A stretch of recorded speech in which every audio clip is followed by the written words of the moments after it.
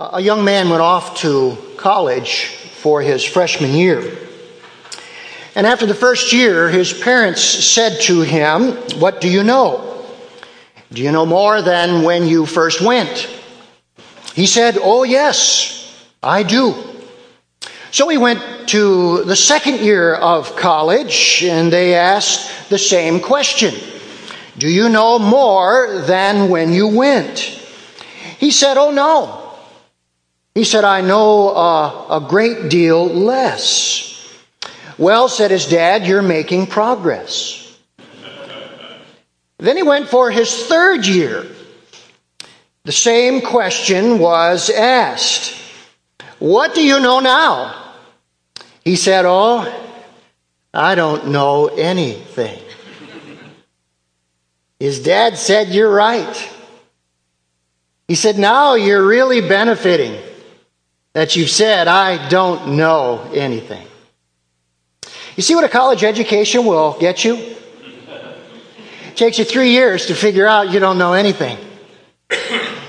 Do you know that is exactly the same way it is with God's wisdom? Would you read these divinely inspired words with me from 1 Corinthians 8:2? Let's read them together. "If anyone supposes that he knows anything, he has not yet known as he ought to know." Charles Spurgeon has a great comment about this. Listen to what he says. "He who is convinced that he knows nothing of himself as he ought to know gives up steering his ship and lets God put his hand on the rudder. He lays aside his own wisdom and cries, 'Oh God, my little wisdom is cast at your feet. My little judgment is given to you.'" That is the very first step in gaining God's wisdom for our life. It is realizing that we do not have it. It is crying out, "Oh God, my little wisdom is cast at your feet. My little judgment is given to you." This morning we are returning to James chapter 1. And I want us to look at James' message to us about applying the wisdom of God. Now, isn't that especially needed when we are in trials? You can see how these verses follow immediately after the verses about trials. Because when we are in trials, that is the time when we are tempted the most to follow our own wisdom. And James warns us of the danger of that. What we have to do is apply God's wisdom. Would you take your Bibles and turn with me to James chapter 1? And let me read for us verses 5 through 8. And notice what God says to us through the half-brother of Jesus, James the elder. "If any of you lacks wisdom, let him ask God, who gives generously to all without reproach, and it will be given him. But let him ask in faith with no doubting. For the one who doubts is like a wave of the sea that is driven and tossed by the wind. For that person must not suppose that he will receive anything from the Lord. He is a double-minded man, unstable in all his ways." Bow with me in prayer. Oh God, how we need to learn to apply the wisdom of God to our lives. How particularly in times of trial and stress and perplexity, when we are tempted to bail out of the Christian life and go the easy way, the way that seems to resolve the problem, the way that softens the road, how much in those times we must resist the wisdom of the world and pursue wholeheartedly, without reservation, the wisdom of God. Teach us how that comes today. For Jesus' sake we pray. Amen.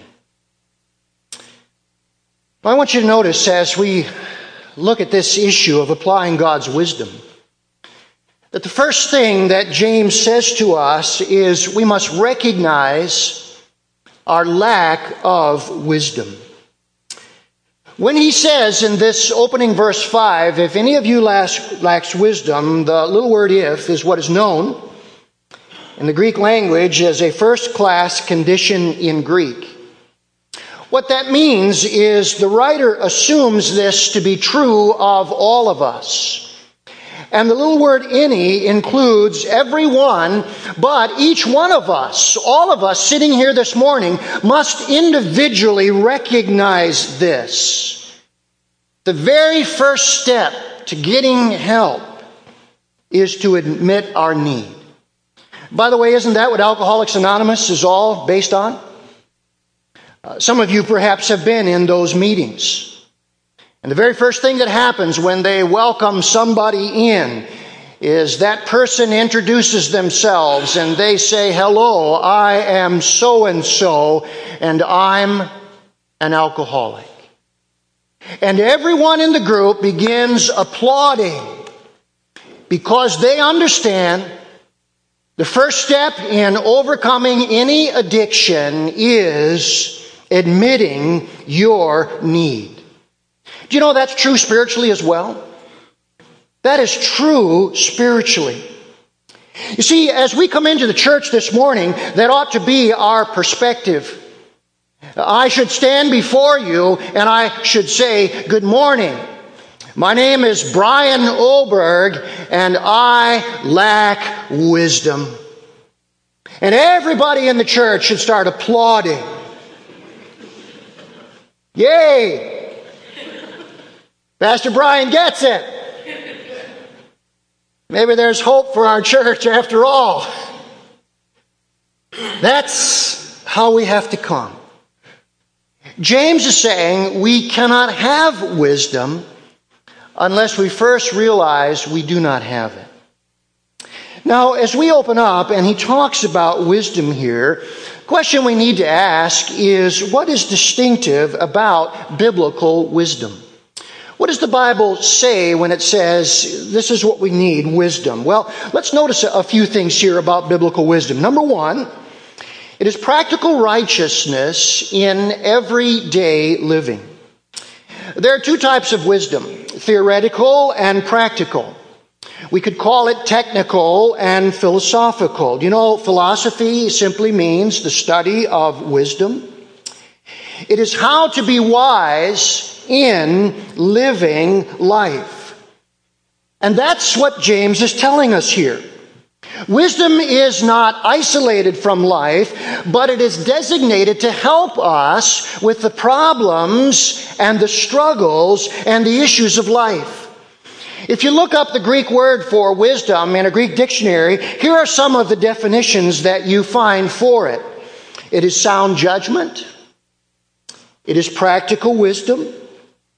It is practical use of knowledge. And then I love this definition. It is good judgment in the face of demands made by human life and specifically by the Christian life. That's a great definition. Wisdom is good judgment in the face of demands made by human life and specifically by the Christian life, so that it is wisdom, practical knowledge in the struggles and difficulties and trials of life that, particularly as a Christian, we have to be able to sift through effectively. Second thing about this wisdom, it is divine. It is sourced in God through His Word. Go back with me, if you would, to the book of Job and look at Job chapter 28 for just a moment.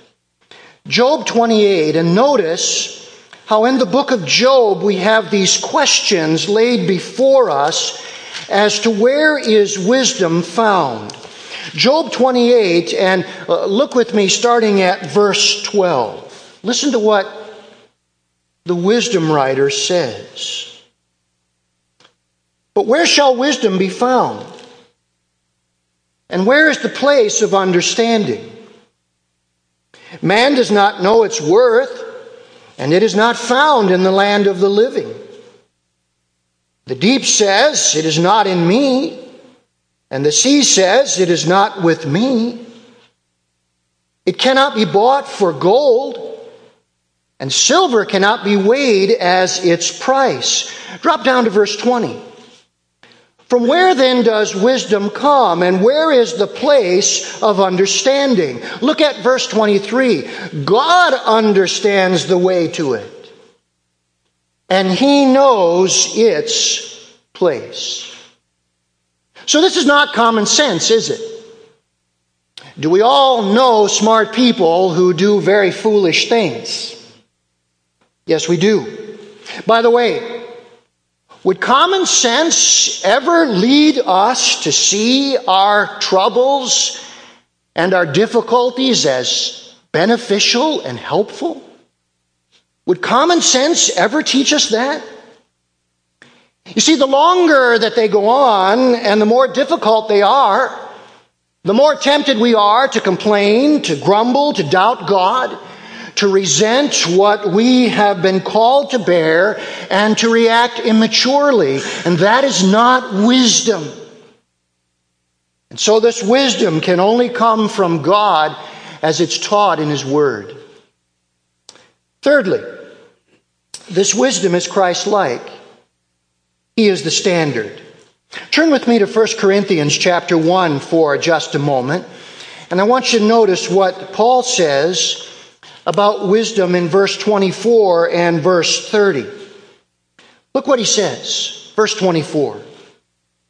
But to those who are called, both Jews and Greeks, Christ, the power of God and the wisdom of God. And then look at verse 30. And because of Him, God, you are in Christ Jesus, who became to us wisdom from God, righteousness, sanctification, and redemption. The Bible says that Christ is the wisdom of God. He said, I am the truth. And so when we ask for wisdom, we are asking to be like Christ. We are asking to have His mind, to think like He would think, to react like He would react. He is always the standard. And isn't it wonderful? Christ is revealed right here. Christ is revealed right here. Now, secondly, James tells us that there's another lesson. A second lesson is we must request from the Lord of wisdom. Did you notice that is very carefully here the second step? First of all, realize that you don't have it, you lack it. But then go to the Lord who has the wisdom and request it from Him. He says, let him ask of God, who gives generously to all without reproach. Without reproach. Do you know, right here we are being declared and revealed the nature of God. Sometimes we view God in the wrong way. Particularly we think in hardship that God is not there. And we think if God was with me, then this wouldn't be happening to me. Now, we know better from the study of our Bibles, but I want to tell you, in those times of trial, we question that in our hearts and in our emotions. And James says to us, listen, when those times come, you come back here and you say, it's not true. God is a generous God. I remember many years ago being at a concert. And this guy up front who was leading the weekend kept saying, God is good all the time.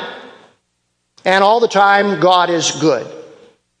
And he kept saying it and saying it and saying it and saying it. And I got so annoyed at this guy. Why is he constantly saying God is good all the time?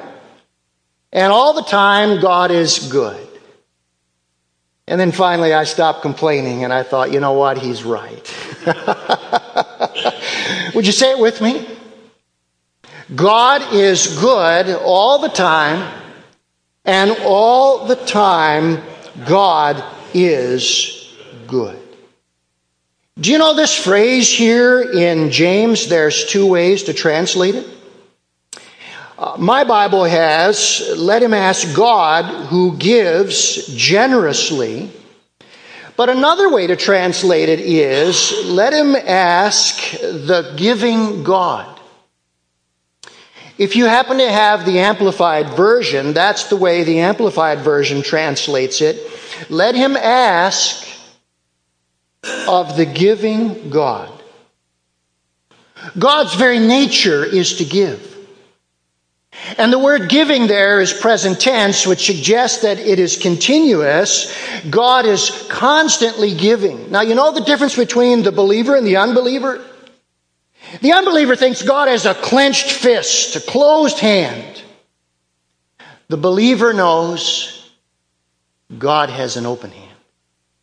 That's what the believer knows. You see, we know Romans 8:32. If God delivered up his own Son for us, how will he not with him freely give us how many things? All things. God does not have a clenched fist. He has an open hand. He is the giving God. Now, notice that this is so important to James that he expands on this. By the way, isn't this two of the most wonderful words you've ever seen? God's generosity. Aren't those two wonderful words? And look at how he says he gives. He gives equally. It is for all. This isn't just for pastors. It's not just for missionaries. It's not for Bible college students alone. It's not for those who have reached a high level of spiritual maturity. He says it's for all. Notice that God gives sincerely. Sincerely. The word generously here, it means singly. It means one way. In the Sermon on the Mount, Jesus talked about having a single eye. And the idea here is when it says God gives generously, it means with single motive. He gives for the welfare of the asker, to further the spiritual welfare of the person who is asking. So God does not have ulterior motives. He doesn't give so that he can get something in return. That's not his motive. He gives wisdom for our spiritual benefit. And then notice James says he gives eagerly. I love that. Without reproach. If you have the New International Version, it says he gives without finding fault.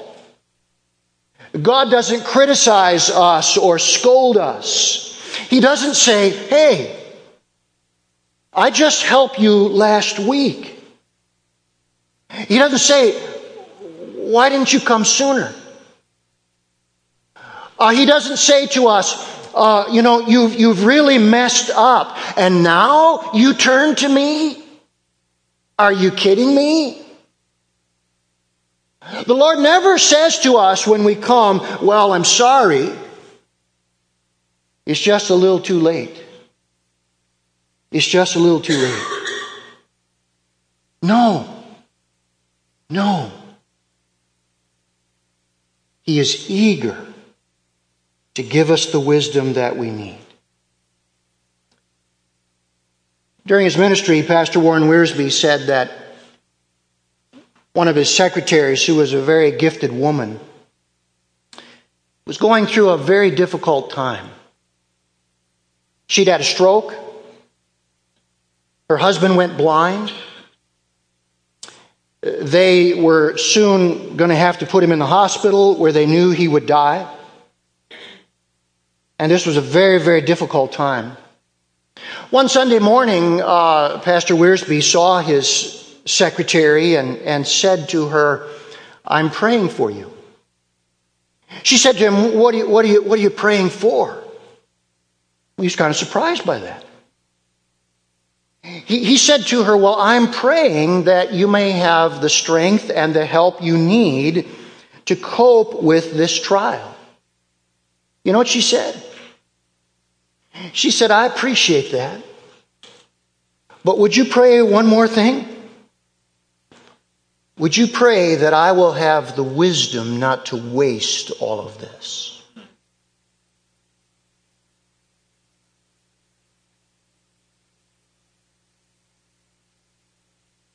Are we wasting our trials? Are we? Are they doing us no good? They don't have to. Because the generous God that we believe in gives equally, sincerely, and eagerly. Isn't that an amen this morning?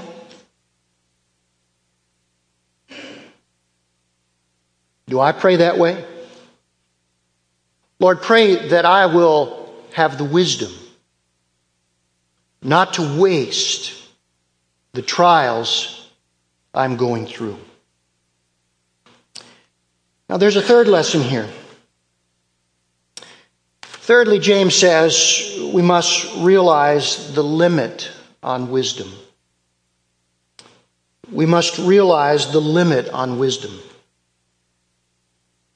But, he says, but, let him ask in faith with no doubting, for the one who doubts is like a wave of the sea that is driven and tossed by the wind.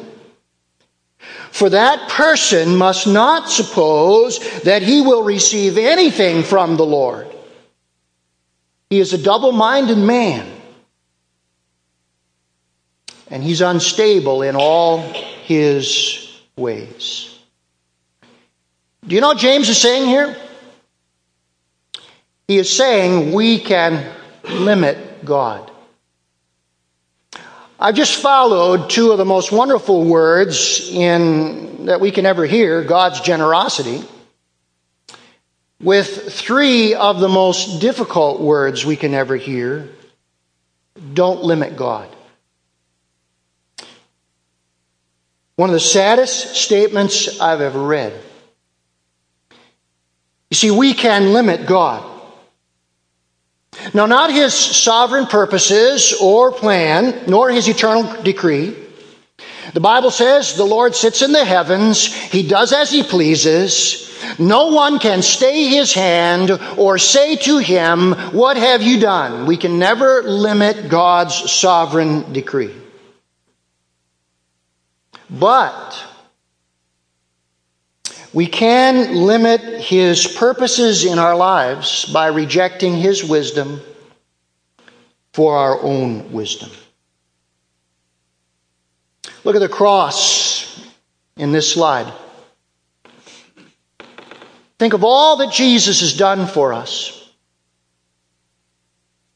And the Bible says if if the Lord delivered up His own Son for us, how will He not freely give us with Him all the things that we need? But here's the sad reality. We can limit God in our lives. Now, how do we do that? Well, James is very clear. He says lack of trust will limit God. Let him ask in faith, nothing doubting. The Bible consistently lays down this principle for answered prayer. Trust in God is required for answered prayer. Do you know when we trace the word faith in the New Testament, we find it has 3 elements. Just jot these down in your mind because this is very important. This is the faith that is necessary to receive wisdom from God. First of all, faith is a firm conviction that God's Word is reliable and true. 1 Thessalonians 1:5 says, our message came to you with full conviction.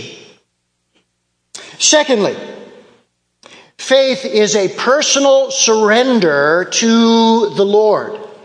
John 1:12 describes faith as believing in Him, and then the synonym there is receiving Him. So it is a surrender to the Lord. And then thirdly, faith is a conduct directed by such surrender. 2 Corinthians 5:7 says, we walk by faith, not by sight. Let me just give you those 3 elements again. Here's what faith is. A firm conviction that God's Word is reliable and true. A personal surrender to the Lord. And then a conduct directed by such surrender. You know what that kind of faith does? It holds on to God in the midst of testing. That kind of faith gives us confidence in the Lord despite our circumstances. That lack of faith limits God, limits His wisdom. Notice the second thing that limits God.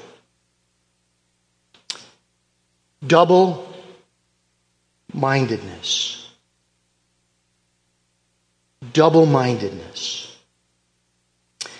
James says here, let him ask in faith, nothing doubting. Now, I want to be very clear here. This has nothing to do with doubting whether or not God can do something or not. This has nothing to do with young faith, weak faith, or faltering faith. Did you know there is an honest doubt?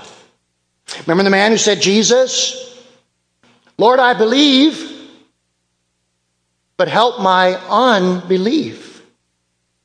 There is an honest doubt. That's not what is being described here.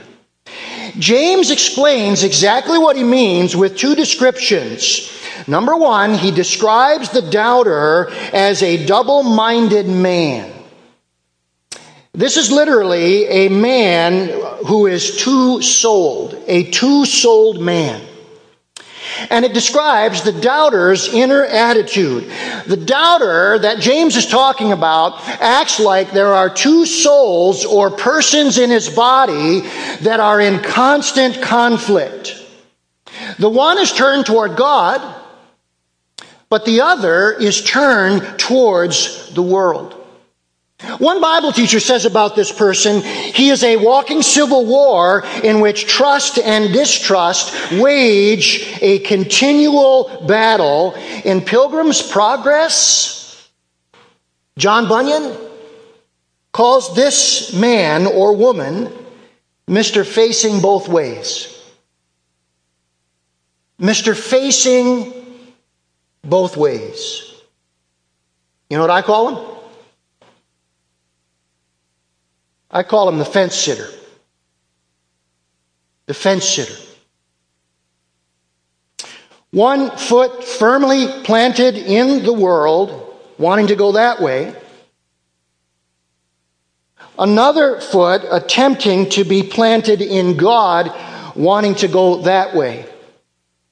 And Mr. Facing both ways is in a civil war within himself. It's as though there are two persons within his body, and he is the fence sitter wanting to go in two different directions. Now, the second description is of this person is he is like a wave of the sea, driven and tossed by the wind. Years ago, Ellen and I were out in Lake Michigan on a tour boat. We were with a number of our friends, and it was very, very rough. And one of the things you may know is storms on the Great Lakes can actually be more choppy than on the ocean because the Great Lakes are contained. And so the choppy waves out on the Great Lakes go up and down, this way and that way. In fact, people who are expert sailors tell me that the storms out on the Great Lakes can give you four-dimensional instability. Up and down, this way, that way. The doubter that he describes here is like that. Unstable in all his ways, says James. You know what this means?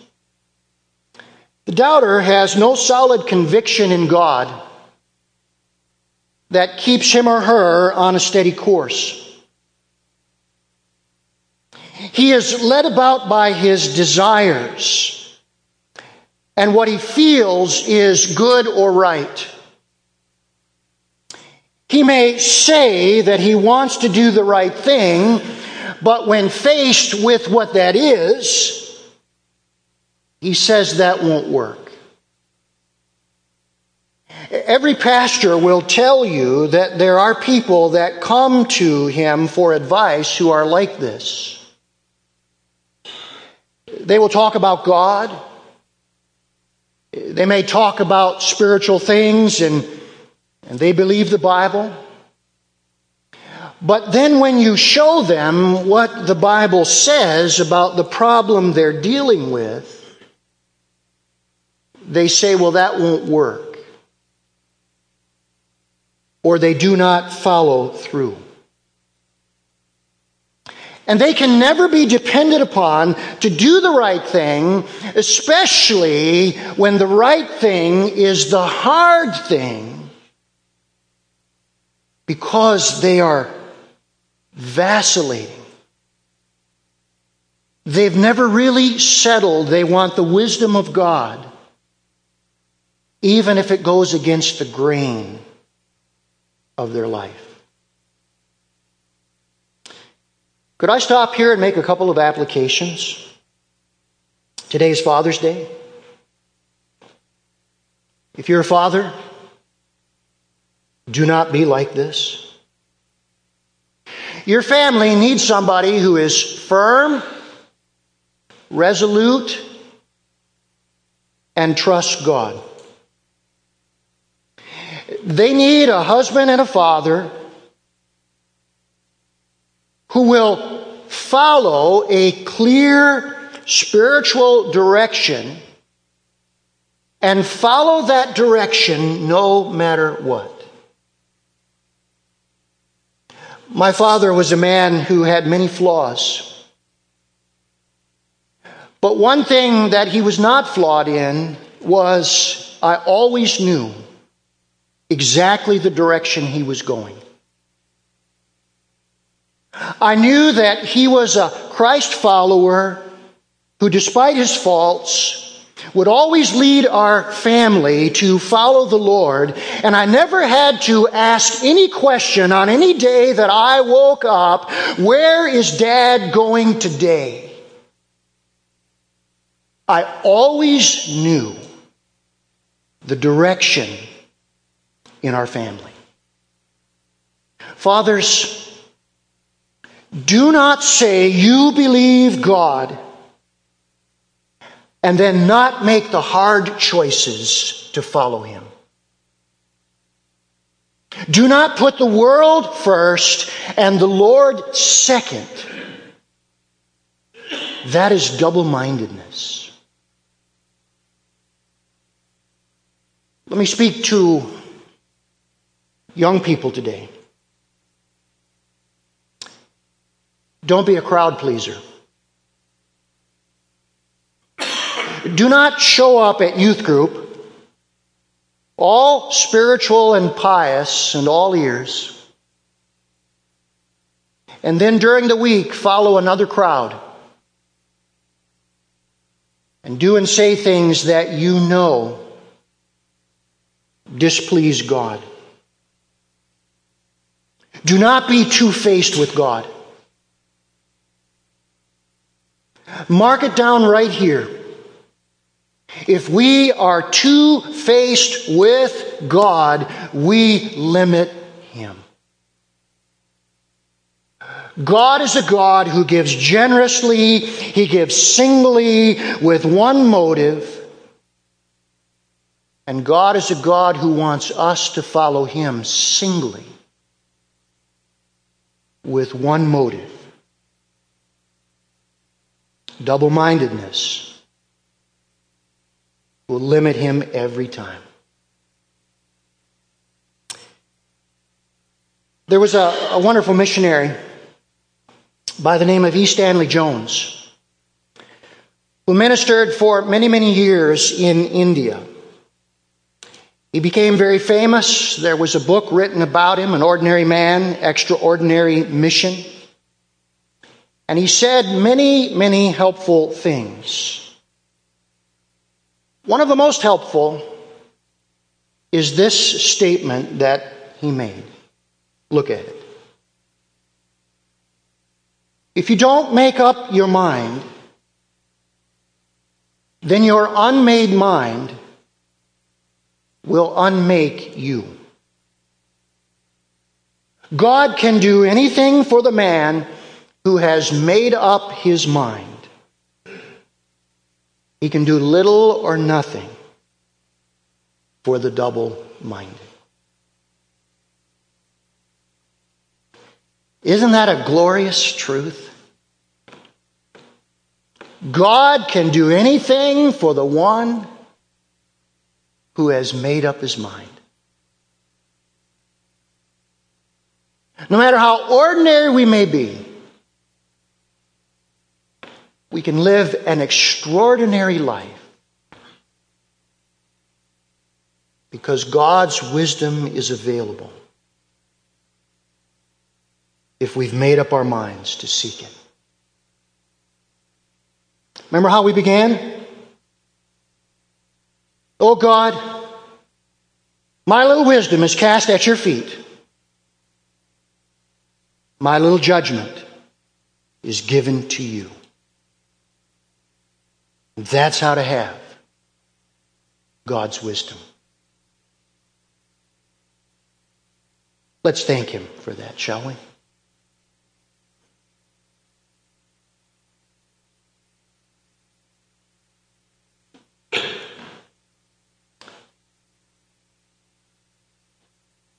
Just before we sing a song that draws our hearts after the Lord,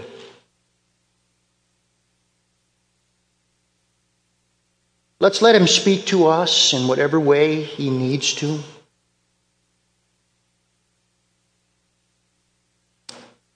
Have you been Mr. Facing Both Ways? Have you failed to learn the lesson of the young college student? That the key to gaining God's knowledge and wisdom is to first recognize that you don't have it. You can only get it from Him through His Word, as Christ is revealed to us. And when the times are hard, and you want to trust what you can see rather than what is revealed, and you want to straddle the fence, that you will not do that. You'll be firm, resolute, trusting in God, setting a clear spiritual direction that you will follow no matter what.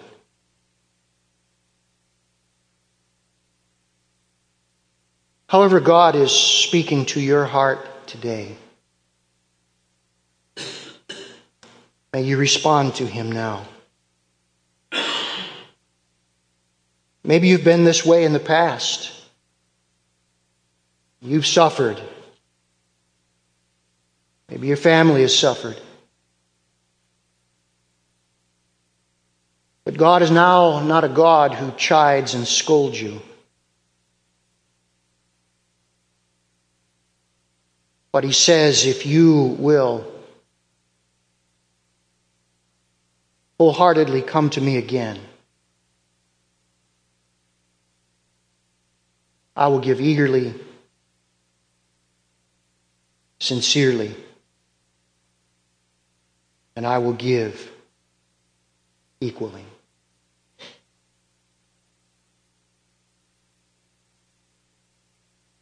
Lord God, today how special and wonderful you are. Thank you that you've given us your very best when you gave us Jesus. And having given us the best, you will certainly give us the least. And may we not stay your hand. May we not thwart your purposes. May we not lean on our own understanding, but in all of our ways acknowledge you. And you have promised, in the good and the bad, you will direct our paths. And so we trust you today. We hear the call of Jesus, come unto me. All who are laboring and heavy laden, take my yoke upon you. Get in the yoke with me. Learn from me. And you will find rest for your souls. Lord Jesus, we get in the yoke with you today. And we stay in the yoke, that we may find the rest you want for our souls. For Jesus' sake, we thank you. In His name, amen.